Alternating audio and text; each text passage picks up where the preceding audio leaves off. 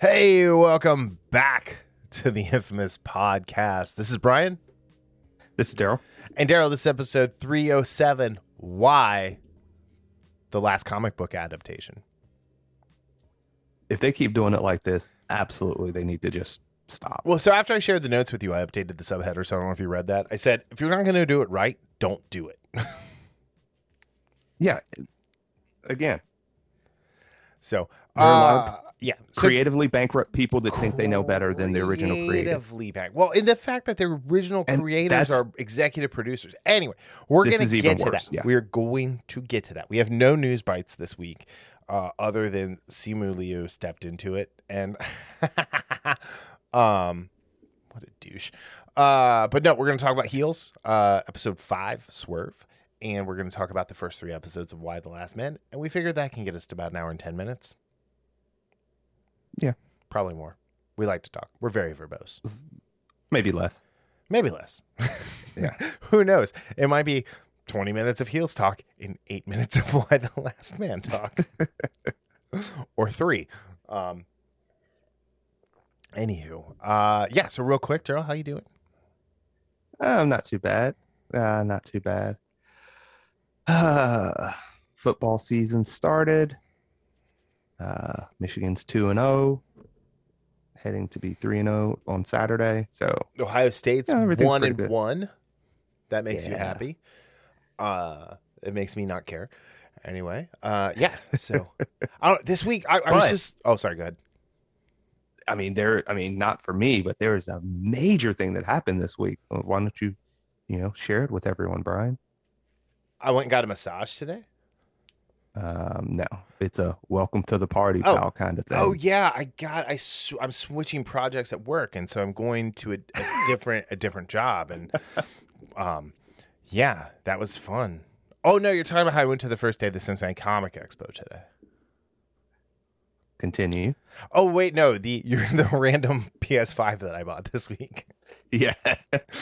You're a part of an exclusive. I'm part of the your meme said. Welcome to the party, pal.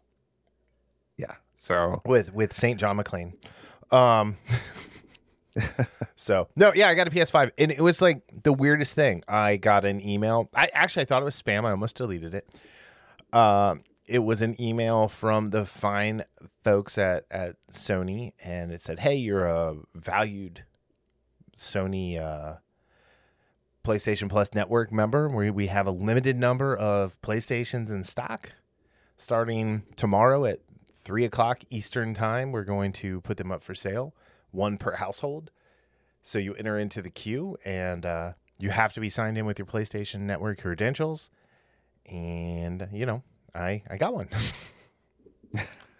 and I got the red. I always buy a second controller, and I got the red one. Oh, okay. I did. So yeah, that's what I have to. I still need to get another controller. I will say, to quote Carlo, my buddy Carlo, it's a chonky boy, but it's ugly. It's so ugly.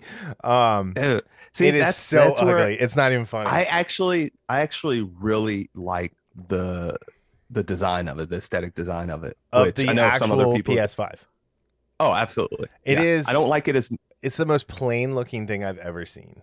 There's nothing plain about it. No. It looks like it was just like a plain box left out, like plain plastic box left in the sun, and it kind of melted funny, and someone's like, "Hey, this is art." Because there's nothing on the front. Like there's a USB-C and a USB port, and that's it. And it's just weird. There's no light because the lights are like inlaid. It's just very strange looking, and I'll get used to it. Because I thought the PS4 was like the best looking PlayStation they've had since the PS2. Because the PS3 was just like weird, But anyway, so I think where we're at is the even number PlayStations will be aesthetically pleasing, but maybe not quite as good. Hey, this is probably my second. Because you're right. The PS4 is for me the best looking PlayStation, and again, well, who knows? Like next time, maybe 10 years from now, it'll be the size of kind of like a Funko Pop box with technology. stuff. Yeah, I don't know. I mean, there's a lot in there. So what's the storage capacity on yours? 825. Okay, so that's what think mine it is is. too. So Yeah. yeah, mine's 825, which I thought was a nice little like jump up from the Although 500. to be honest, I thought they would. And again, part of it I think is because it's a true SSD. Yeah. But I thought they would start off at like 1 terabyte. Yeah. But Well, I have 5 like terabytes attached to it. So, although yeah, it's and only I have recognizing 4. my external drive as the PS4, and it's Mhm. saying I need to like reformat it. But if I reformat it, I'm going to lose everything I have on there. Mine didn't do that. It didn't. It We just might have. automatically. Yeah, I had no trouble playing my games. I had a little trouble kind of upgrading a couple of the games to PS5. It was they could have made it a much easier process. I lost all of my progress on Rocket League. I'm no longer a level 60 Rocket League player. I'm a level 1. Oh my gosh. Which was great because I was playing in a level 1 match today, and I scored like 4 goals. So I was like, geez, you're gonna be sandbagging people. well, I'm a defensive like specialist in Rocket League. Like I like to save goals. I like to do all that. But anyway, let's get into heals, if we will. This was an interesting. What? Yeah, I was about to say we solidified 2 heels in this episode. Yeah, kind of, sort of, all the way around. So, okay, just real quick. Something we talked about last week happened, and so spoilers. So we were talking about how we didn't want Ace to do anything permanent to Bobby. And we're just going to jump to the end of the episode. He breaks Bobby's leg. And like, I thought, I thought it was dumb. Honestly, I thought it was like, like last week's episode was called Cheap Heat. I feel like it's cheap heat for this. They never should have tried to make Ace look like a good guy. Mm-hmm. Like I would have much rather, instead of, Jack being the main heel in the company and kind of a douchebag behind the scenes, I feel like it would have been more interesting to see Jack as a good man behind the scenes who takes care of his kid, his wife, all that stuff, and is struggling with, being a heel and the guy for the Duffy Wrestling League. And Ace should have just been a piece of shit who thinks he's a good guy, that's part of what it is. But they also tried to have they have everyone telling us what a good man Ace is. What a good man Ace is. Ace, your uncle's a good man. No, he's shit. He's a giant Nordic blonde-haired pile of shit. So we may disagree on that. I don't know. No. Well, so they did the thing that we said when we talked about. I mean, we've been talking about it for a couple weeks, right? Yeah, and again, I end up one of the reviews saying, I really hope, because of the way they're trying to show that he's trying, despite of the bad shit he's done and said to people, right, he's trying to move forward. It's fine to have him step back here and there. It's fine to have him. I mean, as far as showing that he's still basically a man baby, going with Trisha instead of Crystal. I could see that jealousy thing, but the minute he did what he did to Bobby, breaking his leg, that set him back past the starting point. That set him back, to that especially because -3 he breaks it 0. and he's like, it was an accident. I didn't mean it. Yeah. And like, I'm sorry, Jack is just as culpable in this situation because he did not break it up. He did not make him stop. And it's horrible. No, but this, I've actually watched this one 3 times because I called you I texted you right away. I'm like, watch this, because I woke up last Sunday at like 3 a.m. and couldn't go back to sleep. So I was like, fuck it, I'm gonna watch Heels. And I waited until like a nice time to text you to watch it instead of at 4.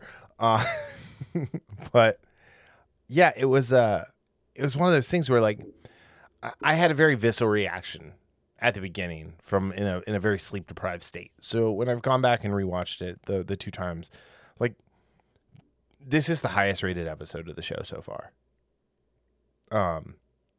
As far as like IMDb and you know the stuff I did like see that. The just kind of the aggregates that are out there, and I agree with it. I agree. This is not my favorite episode, but I understand why this is the highest rated episode. Yeah. So, but yeah, so let's just kind of like jump back in time. So Jack is having to. So you know, Stacy got her job, and she's you know, getting ready to do work, and Jack's got to look after Thomas, and he's taking Thomas to the Duffy Dome with him to get the show going.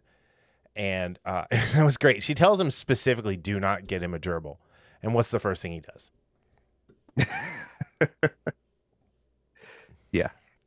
So, but actually the episode opens with Crystal giving a pretty damn good promo in the middle of the ring. And you don't know what's happening. Like, it's like, is this the match? Are they actually starting off with just matches without any kind of context? That's pretty cool. But it's not. It's, you know, it's her rehearsal. And, you know, everyone's impressed except for Ace. And the way Ace acted, that's when I'm like, okay, he's going to do something awful in this episode. Mm-hmm. Yeah. And because it started last week when, you know, he saw them at the or just watching them together and seeing them together, he automatically assumes that they are together, despite the fact that he told her, you know, I'm not your boyfriend or what have you. In front of everybody. So, yeah. And you still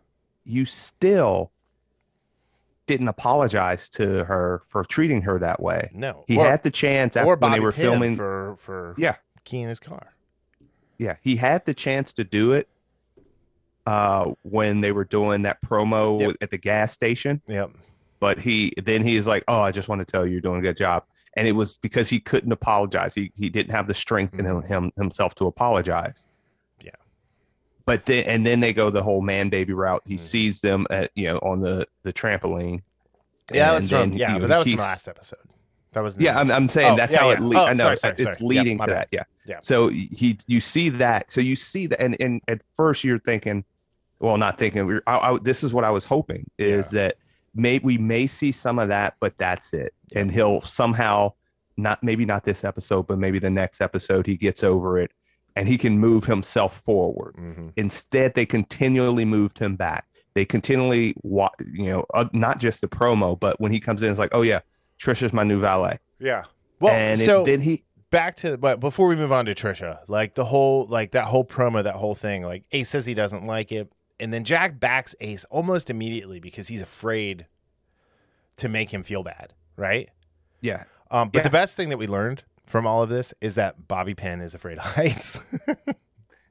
Yeah, which is it's so funny. You think back a couple episodes where he's on the top of the water tower. Well, and it was an interesting layer. And like Ace had the best line. He goes, "Come on, it's as high as a couch." But like one of my notes I have is, as far as Jack's role in all of this is he's capitulating too much to Ace to make up for what he did the first episode. And again, I think if Jack is set up as like a better man, like what he did in the first episode rings so much more tragic as we move on and less petty, which is what it was. And then like he could still capitulate to Ace like he does, and it's showing how, like, especially with what happens at the end of the episode. And I mean, it still shows this, but like his compromises with Ace are what costs Bobby his, ability to walk for a few weeks, and Crystal her shot in the spotlight. Absolutely. So, but then we get Wild Bill. I'm actually like, at first I thought Wild Bill was kind of annoying. But then we no, he is actually but like annoying. I didn't find it fun annoying. Okay, yeah. Until last week, then I was like, okay, I get it. He's the hillbilliest version of Ric Flair that ever existed. Yes. And so, But he's giving a press conference and he's talking about how he's going to do better, and he's back and he's going to go to rehab, and then he goes to Stacy's work to mess with her and drops a jar of pickles, and as she's cleaning them up, they're both holding the pickle, and he goes, "Look at you and me, my pickle in both our hands." Yeah, I almost had a Lady in the Tramp moment. Almost had a Lady in the Tramp moment. But like I thought for a second maybe Stacy was gonna get fired, and it's like, come on, like that's too much. That's too much. But I thought it was good. It was like that whole interaction was really, really, really good because it sets up Bill like to be pretty irredeemable, and then what he does at the very end of the episode. Well, not very, very end, but at the end of the episode, after what happens to Bobby, it makes it better. But yeah, he was the devil in everybody's ear. Like after that, when he got there, he was the devil in Crystal's ear saying, "Hey, talking about when you get a feeling about something or a gut reaction or, how something goes, you just go with it." And, he's the agent of chaos, I would say, in this episode, because everywhere he goes, like, he has that confrontation early on in the episode with Jack where he's like, "Hey, Jack, bring me on. I know what I'm doing." He's what better way to. He's the variant of Loki we deserved in Sylvie.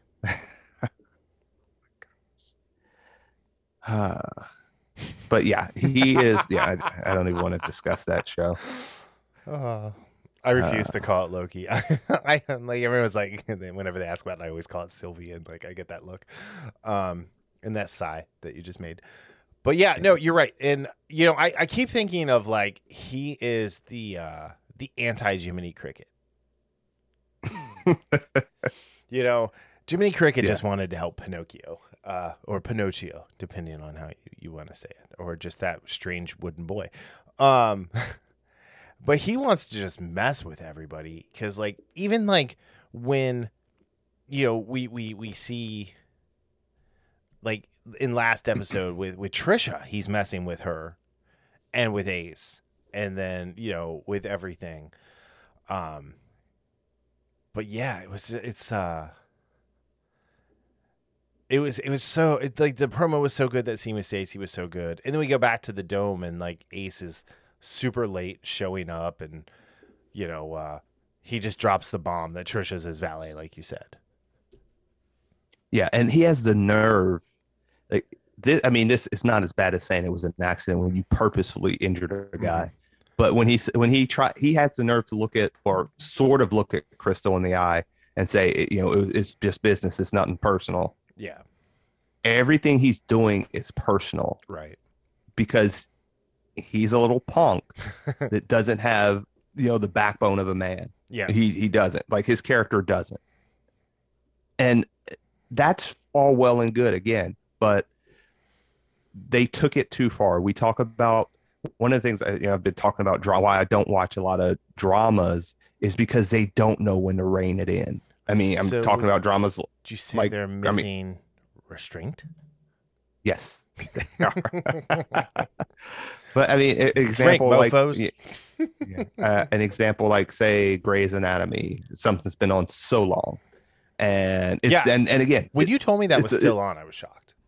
Yeah, I think this is the last year, maybe.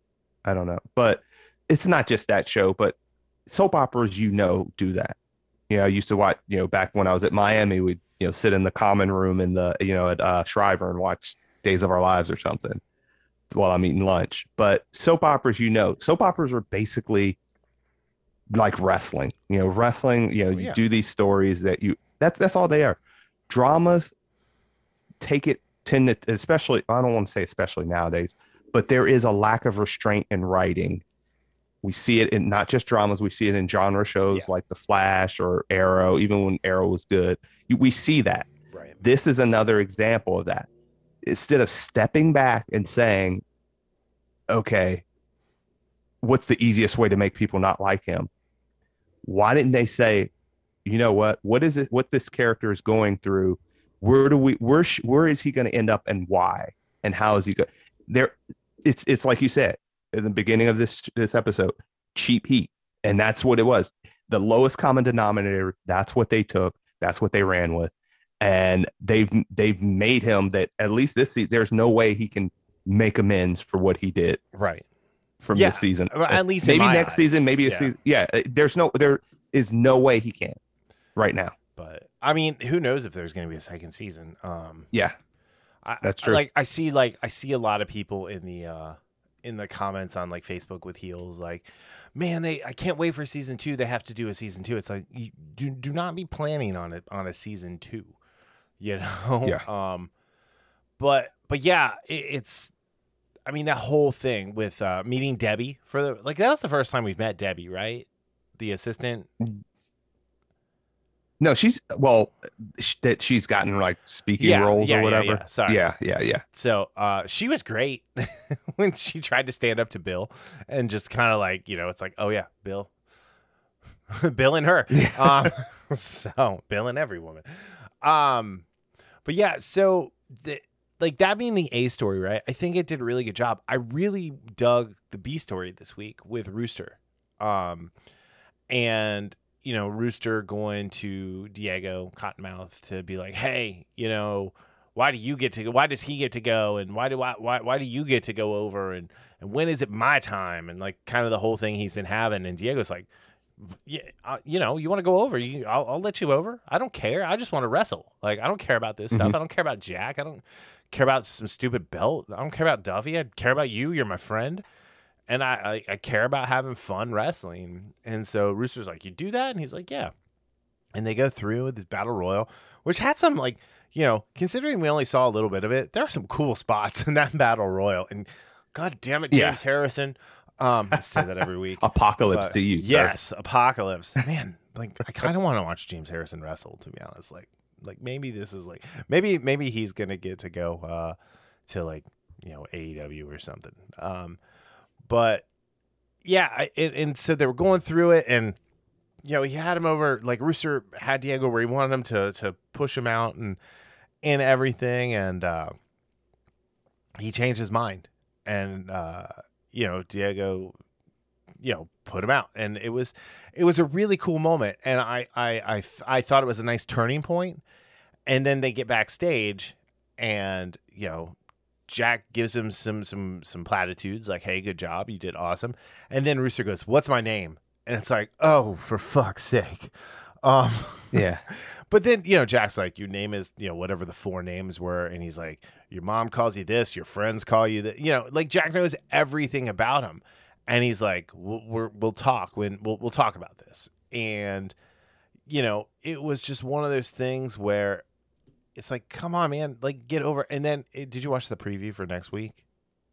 Yes. So like just this preview for next week, he's meeting with Mike O'Malley's character, whose name I'm drawing a blank on. Whose name escapes us. Yeah. What's he called? I don't think. No, that's not it. Anyway, I don't even remember at this point because it's just Mike O'Malley with a beard. Anyway, but he goes away, and it's like, okay, like we're gonna turn a corner, and like maybe like when they go to their thing, but the other part, the C story of this, like that's kind of like where the Rooster stuff ended for this week, for right now. Mm-hmm. But then the whole idea of the Georgia State Fair is they were gonna go play, and like again, like Jack, this is the version of Jack I want to see in every episode, where he's like not cursing out the Bible guy, for not sharing the same vision for the Duffy Wrestling League, but selling what they do so well in their community and why they're so over. And then even Thomas like had a nice little moment to shine. Yeah, I really love the conversation between Jack and Rooster, because it actually showed us we've seen him struggling writing scripts. We've seen how he cares about the Federation or the DFL, but that showed right there that he knows his people. He cares about them too. And I mean, it's one of those things that opens up a little bit more of Jack himself. He had a couple good moments in this, we'll get to his promo against Wild Bill, which I thought was fantastic. Yeah, we'll get. I want to close on that. Like, let's just save that for the very Oh yeah, end. absolutely. And it's funny enough that like you said, that I think the story was that doing the Georgia State Fair, because that'll get a lot of eyes on them as they're trying to grow and everything. And despite just watching the representatives for the state fair watching these matches, it was kind of reminiscent of Stacy. Hold on, them with dinner at dinner with Jack was interesting because they were like, who is this guy? Like, this guy is just like some bumpkin from Duffy, Georgia, because it was a lady, a dude, and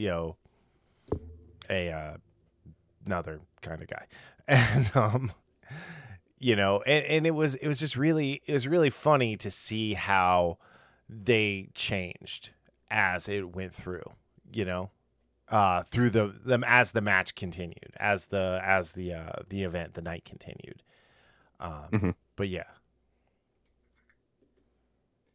So yeah, I did like that, and just watching them, like it reminded me of when Stacy's friend, a bit of when Stacy's friends were there, and seeing their reaction to the finale, I guess you would call it, the main event, and yet things go in a positive direction.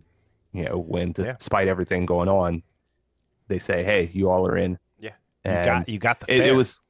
It was so interesting because I thought that's what it was going to go, but the way Jack sold it, he just had such a morose attitude, which again, I understand why, just because everything else. But then how he tells Willie, he's like, "We got it."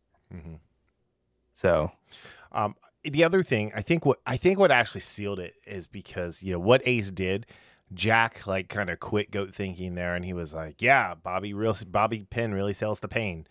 Yeah. Which was good. Like, well, not good, but I mean, like, it was good for them to kind of get over the edge there.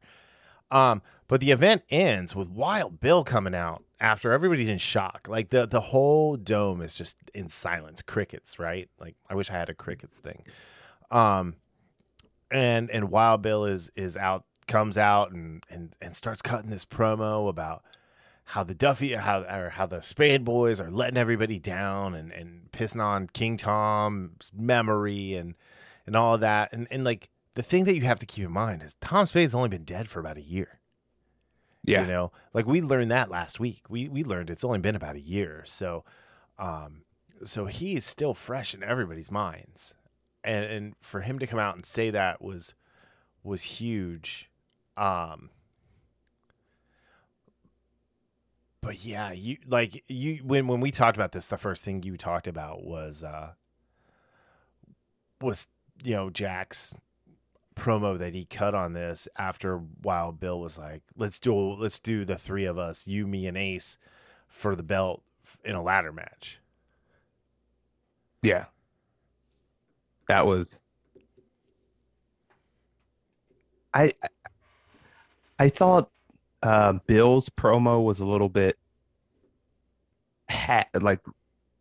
forced. I didn't catch. I think it was supposed to feel that way. Yeah, which is fine, but it's at the same time it takes something away from that scene because it's like he's reading lines. And again, part of it could be that in the sense of Bill's been out of the game, sort of, so he's not, he's not on his A game. Let's just put it that way. But Jack came in with some flame and fire, and it was just like Stephen Amell did such a great job in that scene, and not just in that scene. I thought he did. To me, this was probably his best episode in the sense that he had some very, very strong scenes with not just with this one with Bill, like the first one with Bill, and also with Rooster, and just. I thought this was probably his strongest episode for, not necessarily as a character, but as the actor, and him being able to emote and just give us more of who Jack Spade is. Not so much Tom Welling face in every scene. Here, I pulled it up. Let me just see if this will pick it up.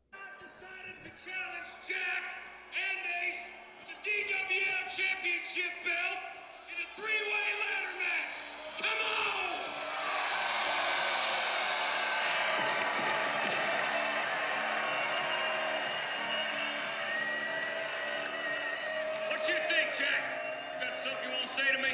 Hey, Bill, you make me laugh. You came back here for your roots?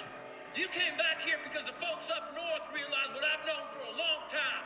You're a drunken has-been who's got no place in their ring, just like you got no place in mine. Now, if you're gonna make me teach you that the hard way, so be it. I'll give you your shot. We can go up in the ring, you can pretend like it's 1995, but you are not gonna walk out of there, no sir. And if you don't want this belt on the line, then so be it. I'll put the belt on the line, but you got no chance, none whatsoever, because this belt is staying right here in my hands. So I feel almost like this is a face turn for him. Yeah, the way, especially you hear how the crowd reacted to him. Right. Now, I mean, they're reacting because they like Wild Bill, right? And Wild Bill is the face in this with the fans, even though behind the scenes to us, he's the biggest heel in the show. But yeah, I just like you said, like one, Steven nailed it. I mean, yeah. You know, he's still not the superior ML. You know, Robbie, we got you, boy. But which upload comes back soon. Oh, good. I didn't know that. Anyway, but no, that was just great. And I'll be honest, that was the second best promo of the night. Because we didn't talk about crystals. We're jumping all over the place. What we need to do is like make an outline for how we're going to talk about this show. But it's more fun to just kind of hop all over the place and talk about things. So like Crystal's promo literally lit a match and threw it in a bucket of gasoline. Yeah. I mean, again, you said, like, as you said, she started off the show with kind of her little practice promo, and then when everything happened, when Ace kicked her to the curb, and they brought up that this was so WWF too, like the poll. Oh, we need to take pictures so they can show the crowd and everything. I was like, oh my God, this is so WWE, right? WWF. And then when she takes over again, Wild Bill on that devil on her shoulder, right? Like when they were signing autographs, gave her that confidence and that little nudge she needed to really set things afire. The best thing is when they were signing autographs and the kid asked Ace to sign it, and he signs it, and she goes, "You might want to make sure he spelled that right. Those 3 little letters are hard." Yeah. But yeah, I mean, she's jilted, man. I mean, she was into Ace and thought they had something, and then they don't or didn't, and he he's just I don't know. All right, so let's say let's just go with 5 snap shins. What do you give this one? I give this a 4. Like I said, I think this was Stephen Amell's best performance so far in this series. He had a lot of chance to shine. Also, Crystal was great in her promo and in selling the hurt that she's feeling because Ace is garbage. I thought Wild Bill really solidified himself as a true heel, like you said. Yeah. I'm really curious to see where Rooster goes. I just hope it's not. Yeah. I hope they show restraint with what they do with him. I'll just put it that way. Stealing my word. Yeah, I know. And and that's why I give it a 4. It could have been a 4 or 5 for me, but that was a big swing and miss they did when they had Ace go as far as he did. And that was just one of those things I feared would happen. I was hoping the writers would have enough, just have enough trust and creativity in doing something other than something cheap like that. Yeah. So that's why it dropped a 0.5 point for me. I give it a 3.75. Just because, I told you, I understand why people rated this one so high. This was not my favorite episode. While I liked what happened, I don't like the way they're getting to where they need to go. I think again, this is where not having someone to root for in this show. If we had someone to actually root for in this show, we would have 100%. I would have 100% been able to give this a higher score, because Bobby's not someone who we rooted for. I mean, Bobby's he's just a nice guy. Yeah. Plain and simple. So I don't Yeah, know. he's one of those characters that it's like, hey, like there's no reason, like and again, it doesn't come across as false. It comes across as that's just who he is. He's just a nice guy, and to watch that happen to him, and it just, like I said, there's no way Ace can come back from this by a season's end. There's just no way. Mm-hmm. And like you said, who knows if they'll get a season 2? Who knows if we'll get a season 2? Yeah. So, all right. So let's move on to the next topic if we have to. Do we have to? Yeah, we do. So yeah, Why the Last Man? Finally, after years of being in development hell, the show finally came to the small screen. So Why the Last Man is based on the comic by Brian K. Vaughan and Pia Guerrera that ran from 2002 to 2008. It was 60 issues long, which is 5 years. It's one comic a month. I think they took a couple of months off here and there during the time. But I'm gonna say that where the similarities between the comics begin and end is 1, the name, 2, the names of the characters, and 3, it's a plague that kills anything with the Y chromosome on the planet. Yeah. From there on out, this is very this. I told you. I mean, the way if for anyone who has asked me about this, I have told them this is the compendium to the comic book series about what's happening while Yorick and 355 are on their journey. Mm-hmm. Yeah. But I found this article on Slate about how it changes the comics. And I just want to read. I want to read the part of this first. Okay. It says, the premise is pretty simple. A plague kills everything, every living thing on Earth with a Y chromosome in a matter of days, except for one extremely lucky man and his helper monkey. The comic book ran for 60 issues. Blah blah blah. It says it's a real time capsule today, full of ass-kicking strong female characters in the Joss Whedon mold. And the vintage aughts Vertigo Comics raunch. The source material is also very much a comic book rather than a graphic novel, a fast-moving serial story that is constantly jumping all over the world and rapidly introducing and killing off characters at a pace that is ill-suited for the current television production model, with season-long arcs and A-list stars. So it says here also, for the TV version, showrunner Eliza Clark made 3 major changes. The tone has been changed from the aught comics to high production value cable series. I'm going to question that for a second. All right, very questionable. Secondary characters have been added to help update the show's politics for the 2020s. And some characters' backstories have been fleshed out in ways that make them more realistic. And then it goes through their breakdown. Okay, so in the comic book, the main character is a guy named Yorick Brown, who is 100% a loser. He's he's got agoraphobia. Oh. He doesn't like to go out. We actually don't see him leave his apartment for quite a while through the first couple issues.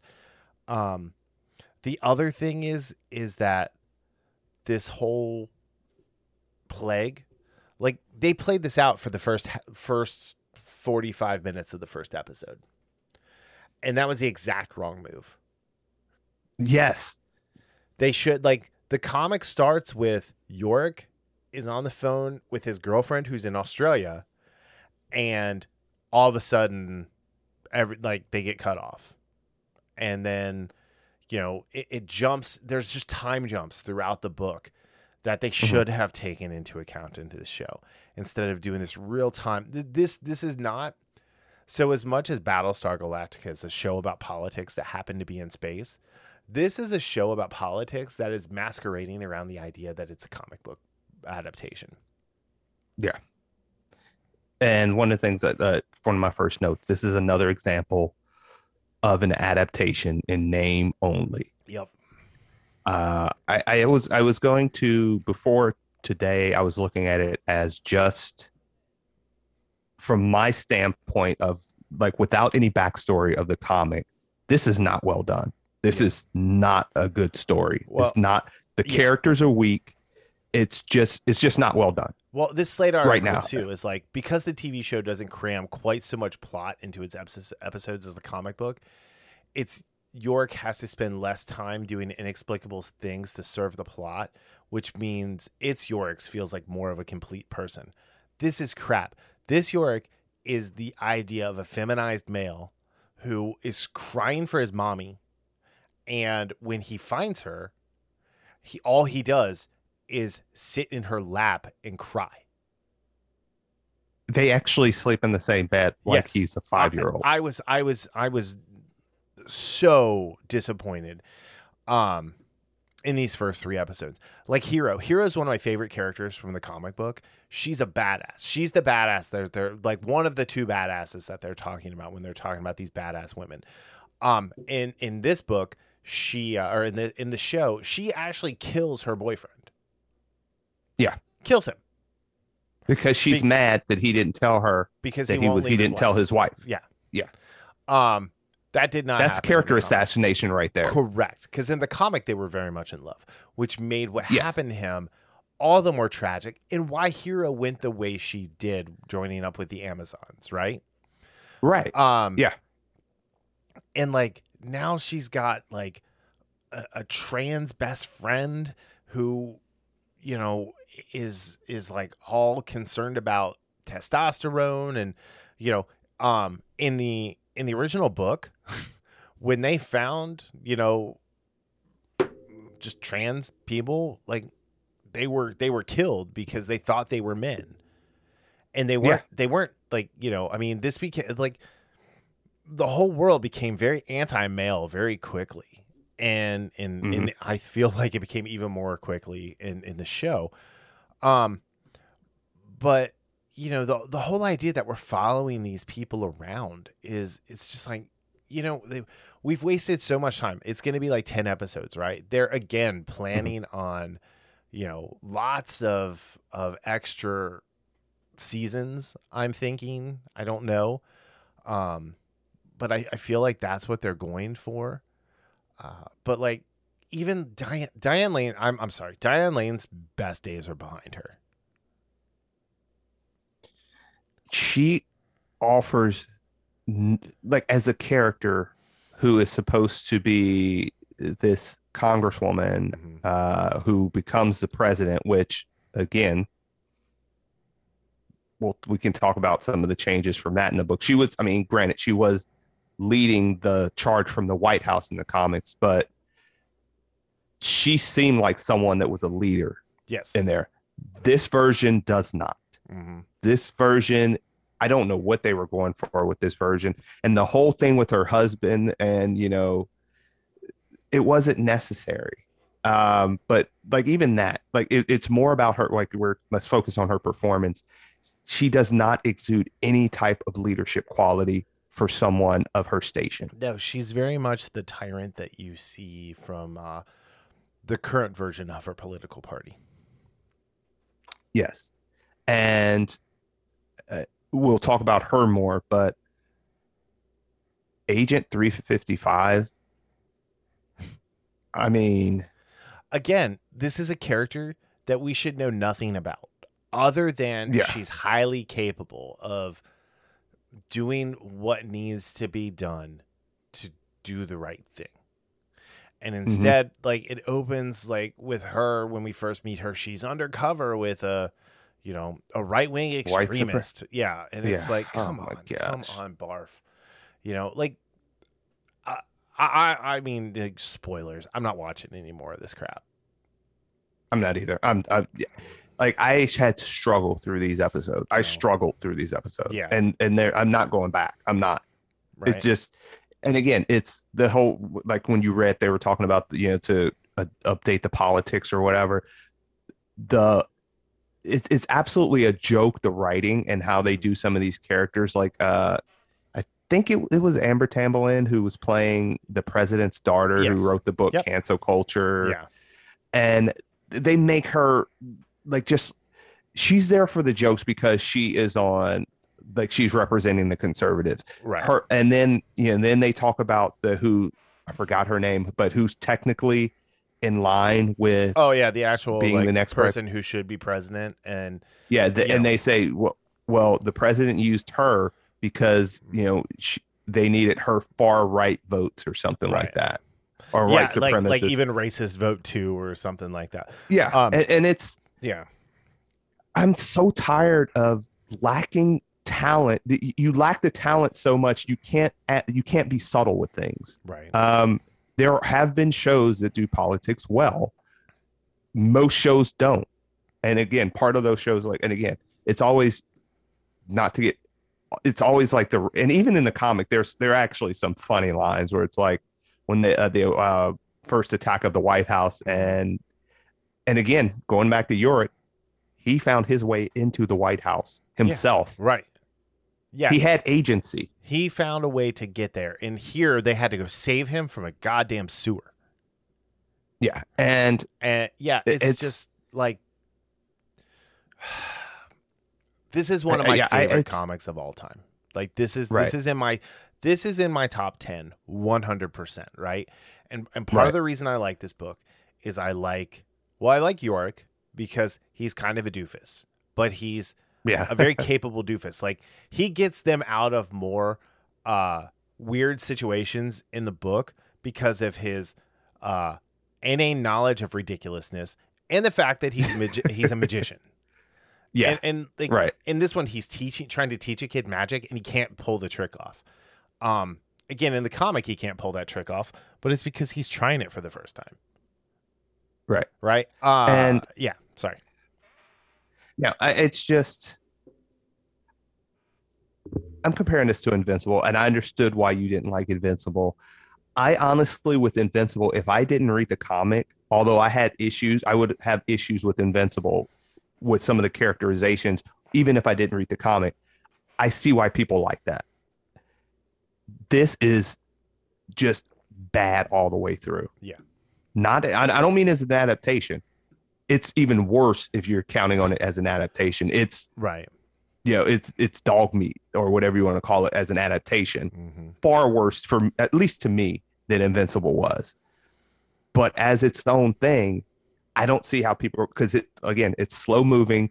There are no compelling characters. Yeah. None. Like you have all these morose characters. Yorick is a little punk. Mm-hmm. He's nothing like he is.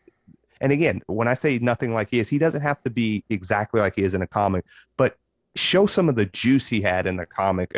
And some of just like you said, he's a doofus. He says dumb stuff, but he has this energy about him mm-hmm. that affects everyone that's around him. And you don't have that here. He just brings everyone down. Right. And that's there is no character that stands out in a positive manner in this. It was kind of like how we mentioned in Heels in that first episode, except we did have Crystal. Right. We did have Bobby. We did have Stacy. This one, you don't have anybody. And this is not just like we're rating the first episode. This is 3 episodes. I'm talking about all 3. I'm not like, talking about. That's a good sample size of a 10 episode season. 3 episodes is a very good sample size for you to determine where this show is going. It's the same thing. If you watched our ratings of Heels, the first 3 episodes, the second one goes better than the first, mm-hmm. and the third one's better than the second one. This one just ran through in the sense of it didn't build, it didn't get better, it just got worse, honestly. Yeah. 100%. You kept texting me, oh, I have to get through this, but this is all put through the lens of men are evil. Mm-hmm.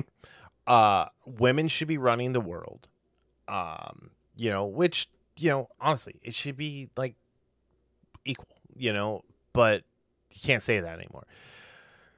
But the real problem with this show is like this Slate article talks about how it's high production. It's a current TV production model of a high production value.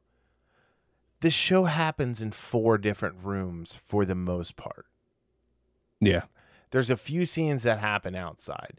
There was one scene with the helicopter landing. That's about it. That's the production value for the show is just taking like zombie mannequins from The Walking Dead and laying them throughout the they're not even in the White House, whatever building they're in. You know, and then wrapping them in plastic. Yeah. That's the production value that they're calling high production value. But yeah, it doesn't have any of the fun.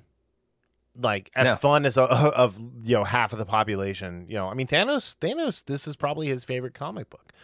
But like I want to get back to Hero, because Hero in the book is like lives up to the name Hero. She is very much a character who she's an EMT for a reason. Here she's a struggling addict. She's she killed her boyfriend. She kills her boyfriend, right? She refuses to let herself be found by her mom and everything. And because of when I thought his name was Dan. I don't remember the boyfriend's name now. I really don't care. When he dies, because she's in Boston, she's not in New York. Like everybody's in New York, right? Mm-hmm, When he dies, and she joins the Daughters of the Amazon. Like this is a huge moment for this character, and she eventually comes around back to herself, but she has a legitimate story arc. And here she's just sad, and she's not taking any accountability for what she's done. No, she's not. And even taking away from the comic book. Mm-hmm. And we're talking about Ace and not being redeemable. She killed, I don't care if it's an accident or not, she swung and killed someone because she was mad that he didn't tell his wife they were seeing each other. You knew he had a wife. You knew he had just had a kid. That is the lowest of the low right there. Mm-hmm.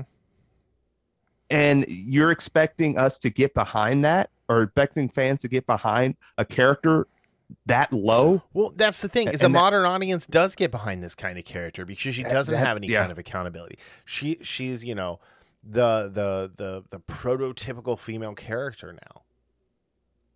Yeah. I don't know. The other thing I was reading about is with the Daughters of the Amazon in the show, they're going to be really different. Instead of being led by Victoria, who was, I think a literature professor or whatever, or maybe history.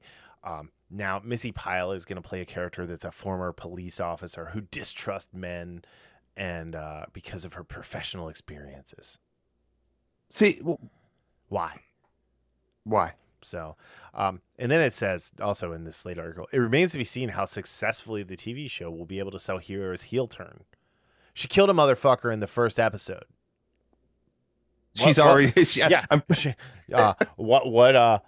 What is your definition of heel, Slate? Oh, I'm guessing it's something that starts with orange and bad. Yeah. Like this is, I mean, this is the worst kind of propaganda. This is stuff that if you like this show, please email me, contact@infamouspodcast.com, and please explain to me what it is you liked about this show. Did you read the comic or not? And what did you like or dislike about the comic? Because I'm sorry, Why the Last Man is a masterpiece. Brian K. Vaughan is a master at sequential storytelling. And the fact that his name is listed on this show as an executive producer makes me want to throw up. And I wonder how much pull he had in what they created here. I didn't read. Have you read anything? But if this is the reason we're not getting more Saga, I'm pissed off. Oh, absolutely. I'm pissed off at the fact that Saga's been on break for 2 years, if this is the reason. Yeah, and I remember when we first got this, like the teaser for this, before I read anything about it, because I had forgotten about it, because like you said, it's been in development hell for a long time. And I got it was like a 30-second teaser or something. I was like, okay. And that was before I read any single thing about what they were doing behind the scenes. And updating it or updating the politics and all that bullshit. And then I saw the real trailer, and then I read articles about it, and that my excitement for this plummeted. It's fan fiction. And this show is fan fiction. It's not even good kind of fan fiction that you can take and be like, well, this was Twilight fan fiction, but now we're going to call it 50 Shades of Grey because it's so perverted. No, but like the whole thing with them in the Pentagon, that is all made up. Yeah. It is all made up. And the fact that like these women are still so partisan, because in the comic they were not. One of the interesting things in the comic is the senators and representatives, like the Republican ones whose husbands died, they like came to reclaim their seats, which they're legally allowed to do. Yeah. And Jennifer Brown was not going to let them, but then the woman who eventually assumed the president, who was supposed to be president, like she was like, hold on, like let's talk this out. And and then Jennifer was like, oh yeah, let's talk this out. In this, she is 100% a tyrant with a council of tyrants that is you know, every shade of skin color that you can ask diversity for. That's what it is. This is the most superficial show. This is, and like here's the thing, is the actual Why the Last Man comic is a celebration of feminism and how women came together to make the world run. In this, it's partisan caring at a level that I just do not understand. And Eliza Clark is the showrunner for this. I just had her IMDb pulled up. But yeah, she's just like, I don't get it. I think, she's going to be celebrated as some sort of like auteur with a vision. And it's like, you're writing bad fan fiction. Like I told you, like this is a compendium to the show. But I mean, she was a producer. She's a producer on that show, or was a producer on that show, Animal Kingdom. That's on TNT, which I think is pretty good from what little bit I've seen of it. She was a writer on The Killing for a year, which I didn't like The Killing, but it had nothing to do with the writing. It was a particular actor who I don't care for and care to watch. But I mean, she hasn't really written a ton of stuff. I mean, she's got 2. And 6, she's in that Extant. She did 11. Some stuff with the Extant show with not the Halle Expanse. Berry. Yeah, Extant. Extant. Yeah. But so she's got 10 episodes? Oh, I'm sorry. She's got 5 writing credits with a total of 10, 21, 23. So she's got under like 30 episodes of television under her belt, and she is the showrunner, executive producer for this show. She's got 3 production credits as far as TV series go, with Animal Kingdom and then Extant. And she wrote a little bit for The Killing. She was a story editor for The Killing, and she was a assistant writer for Rubicon, which I think that was on Cinemax. Yeah, I've never. I don't know anything about that. But again, like these are all entry level jobs that they're giving to people who are unqualified because they tick some sort of a box. Yes, and like you said, like her being celebrated. What do you think people that like us say, hey, I don't like this show for these reasons? What is the first thing they're going to call people like us? Oh, we're misogynist and racist and, whatever kind of phobes. But here's the thing. If this show was, again, like we're talking about, the level of difficulty. The level of difficulty to do this show well, even if you want to add more context about what's happening in Washington, D.C., is a 2. Yeah. And why? Because it's easy. This is an easy, we mostly live in this dystopia right now. But they've instead of making this large expansive story, they've taken it in and they've made it this political drama that does not need to be the focal point of the show. And all this does is divide more. 100%. So this isn't about. Yeah, sorry. Go ahead. I was just going to say it's the writing. It's lazy. It's creatively bankrupt. It took something powerful, well done, and twisted it to their own freaking narrative that they wanted to get out there.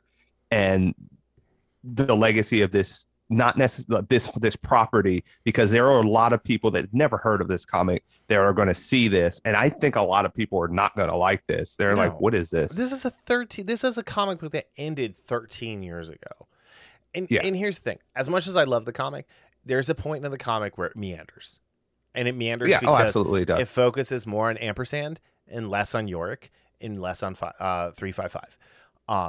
But they gave no context to what and they didn't even call it the Culper ring. I forget what she called it, but the word Culper was in there. But the Culper ring is like, it may or may not exist. I don't know. It's like one of those like secret societies that like was allegedly started by George Washington. Right. And like, where's the context to that? Like that gives it so much more. I'm going to steal your word, gravitas. And I mean, like, seriously, that is the exact reason why he did that in the book. And I'm pretty sure it's a real thing. And I'm not even going to bother looking it up. But actually, I'm going to look it up. It's real. But yeah, it's the Culper ring. The Culper ring was a network of spies active during the American Revolutionary War, organized by Major Benjamin Talmadge and General George Washington in 1778 during the British occupation. The name Culper was suggested by George Washington and taken from Culper County, Virginia. The leaders of the spy ring were Abraham Woodhull and Robert Townsend, using aliases Sam Culper Sr. and Sam Culper Jr., respectively. Talmadge was referred to as John Bolton. Oh, that's interesting. But yeah, so I mean, the idea that the Culper ring started in 1778 and was still a thing, right? That's cool. That is really cool. And it adds so much more depth to the character of 355. And the fact that she's super mysterious, and we don't learn any of this about her for the most part until way later in the run. But they just, again, there's no slow burn. The only slow burn is how slow the episode plotting is. They don't like modern storytelling, and this is happening in comics too. And this is like, with lots of writers, even ones we like, they just decide to like just throw it all out there instead of saving reveals. Yeah, and this is what I was going to say before you even said that, and that really highlights it, is that they don't trust their ability to write a character that's compelling, that not very little about, and still can be able to connect with them. I'm going to make one addendum to what you just said. They don't have the ability to write a character that you care about and give them the depth that you need in which to care about them. That's actually better. That's better phrased. Yeah, it's just these people do not have the ability to be storytellers because they're not interested in telling stories. They're interested in telling a narrative, and they're interested in putting their ideology front and center, self-inserting as much as they possibly can. And it's not just this show. It's not. I mean, I don't think, like, looking back at Heels, right? I'm sure Alexander Ludwig is a very nice man. He's a very nice young man, Daryl. Here's a hard candy, Alexander. But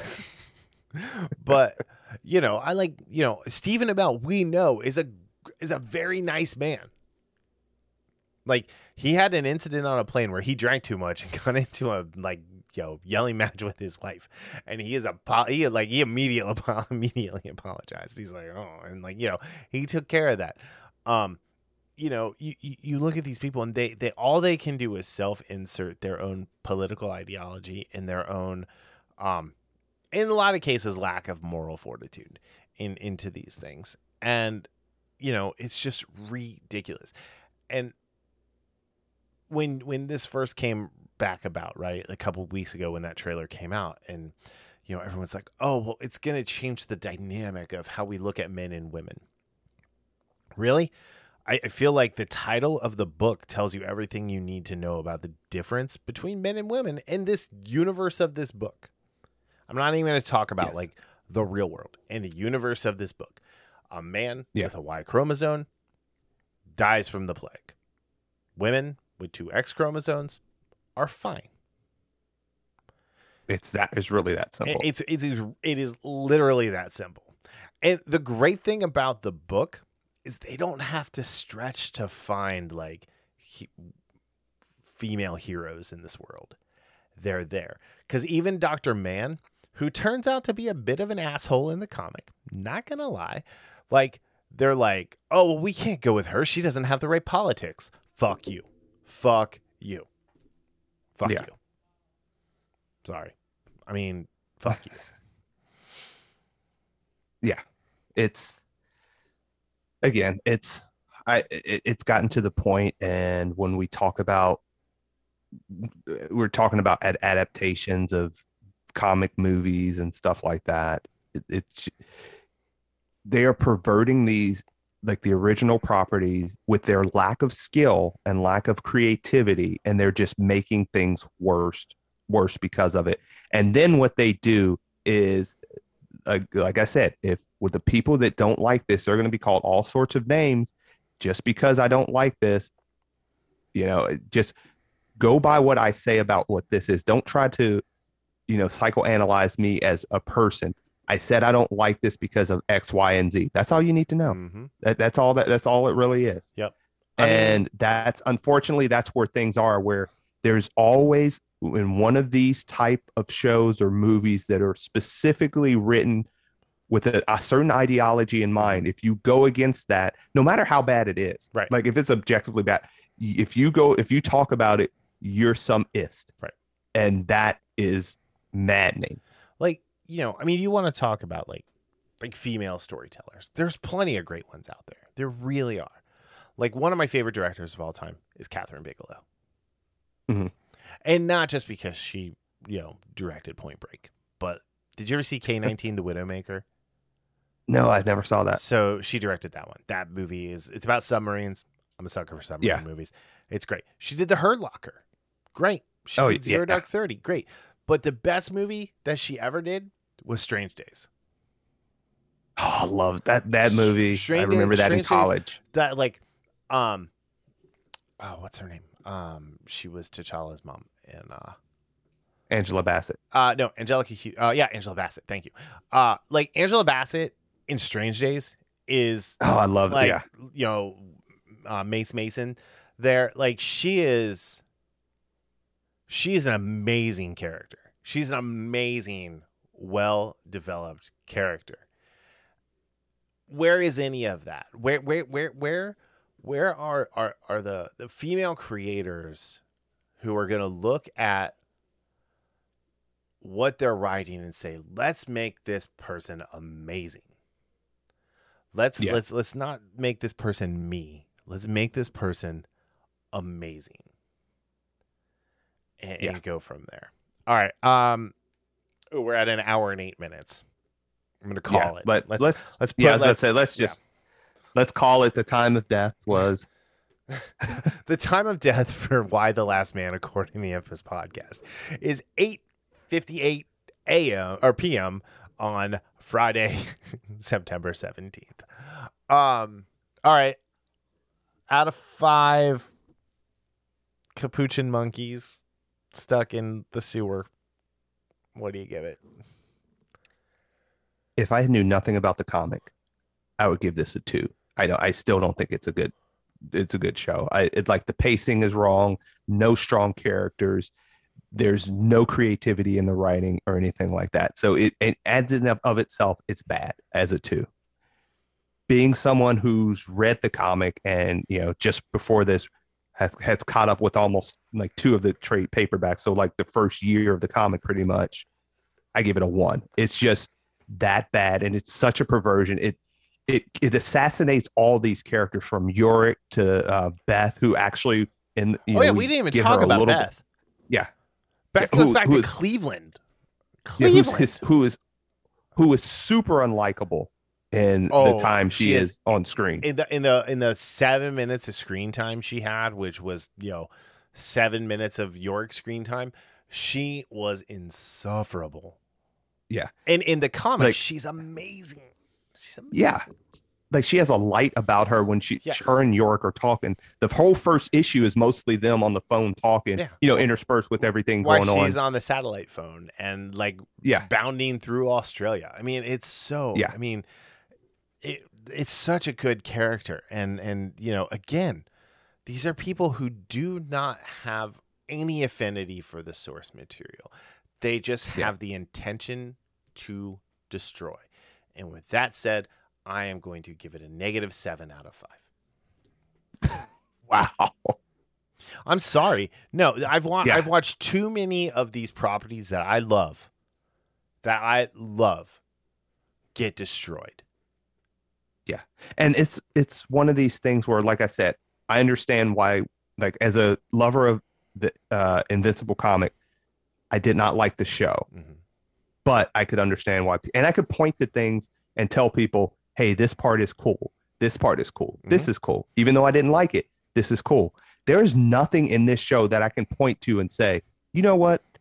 This was okay. Ooh, I can. It's when the end credits started at the end of every episode. No, I mean, with Invincible, you're right. There were a couple really cool spots that we got to see kind of visualized from the comic book. But at the end of the day, the reason people like Invincible is because it is gratuitous violence.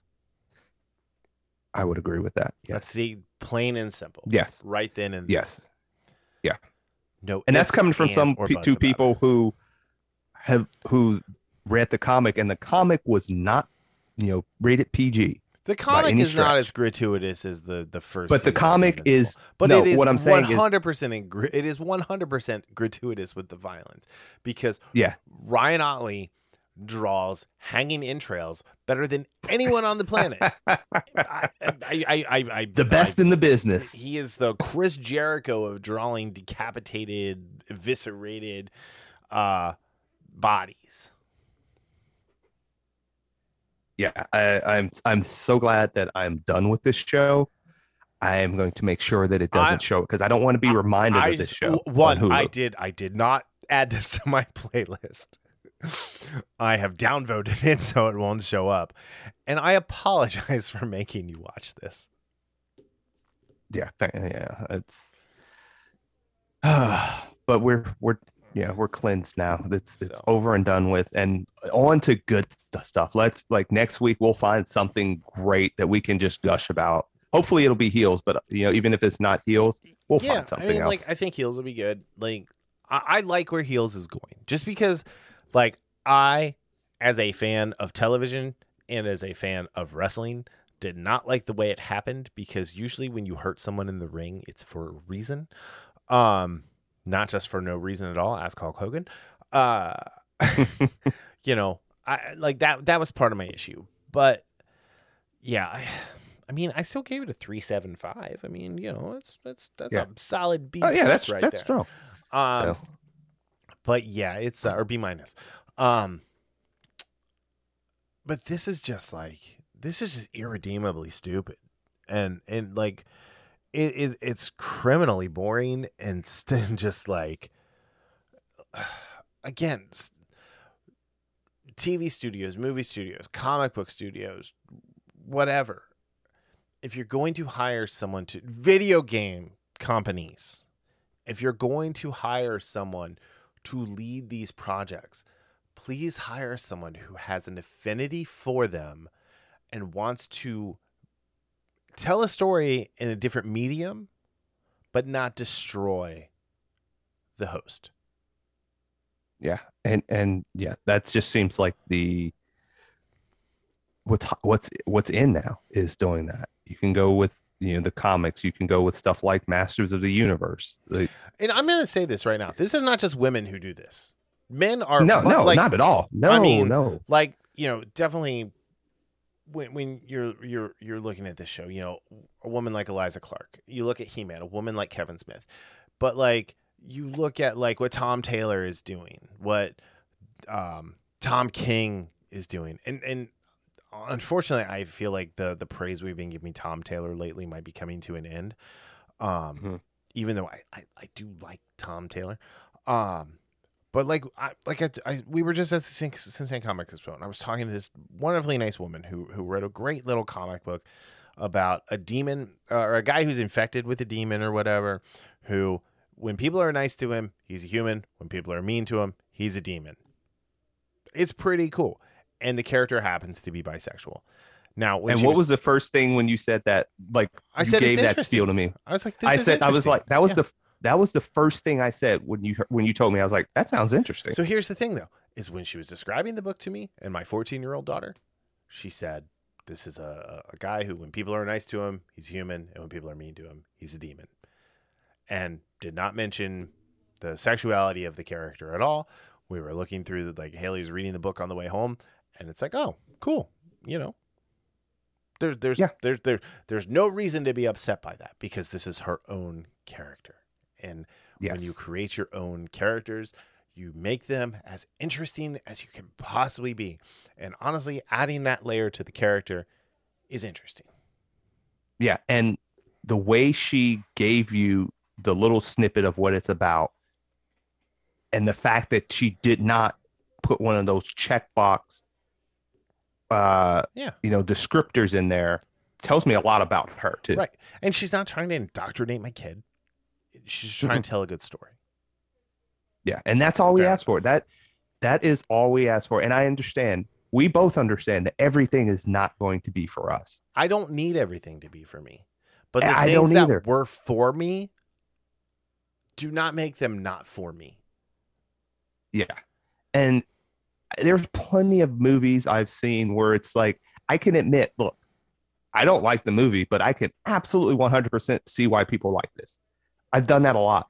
Yeah. And I understand everything's not for me, but make it a good story. And like you said, stop with the alienating of a segment of the population, not because it's like, say it's My Little Pony or something that's directed towards kids.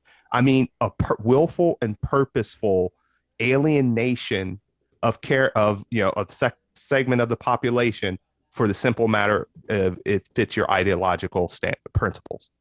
And that's the problem where I have with a lot of this stuff, is that you can see the malice and the immorality that's put in there because, and I call it immorality, is because the reason they're doing this, they're not doing it for a story. Yeah. They're doing it to divide. And I have serious issues with that. And I always will. Yeah. And when you have companies like Slate not being able to accurately look at what's happening and give a realistic review of something and saying like, oh, almost nothing has changed. That's part of the problem. Yeah. That's just a damn lie. That's a lie on top of a lie. Yep. The person who wrote this probably was not like reading in 2008, let alone in 2002 when the book started. But yeah, it's just one of those things where, yeah.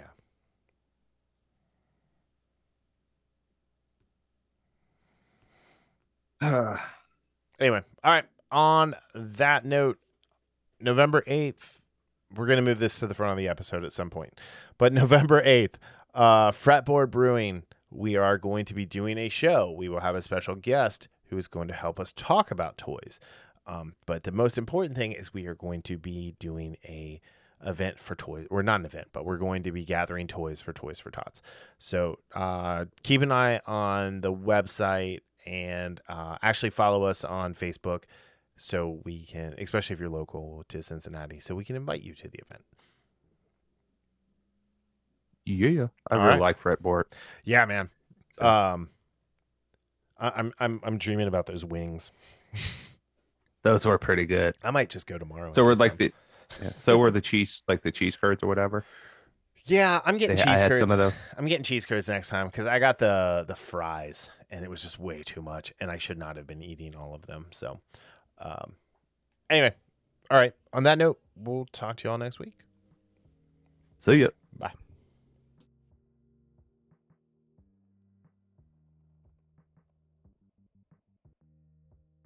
The Infamous Podcast is recorded in Kings Mills, Ohio, just north of Cincinnati.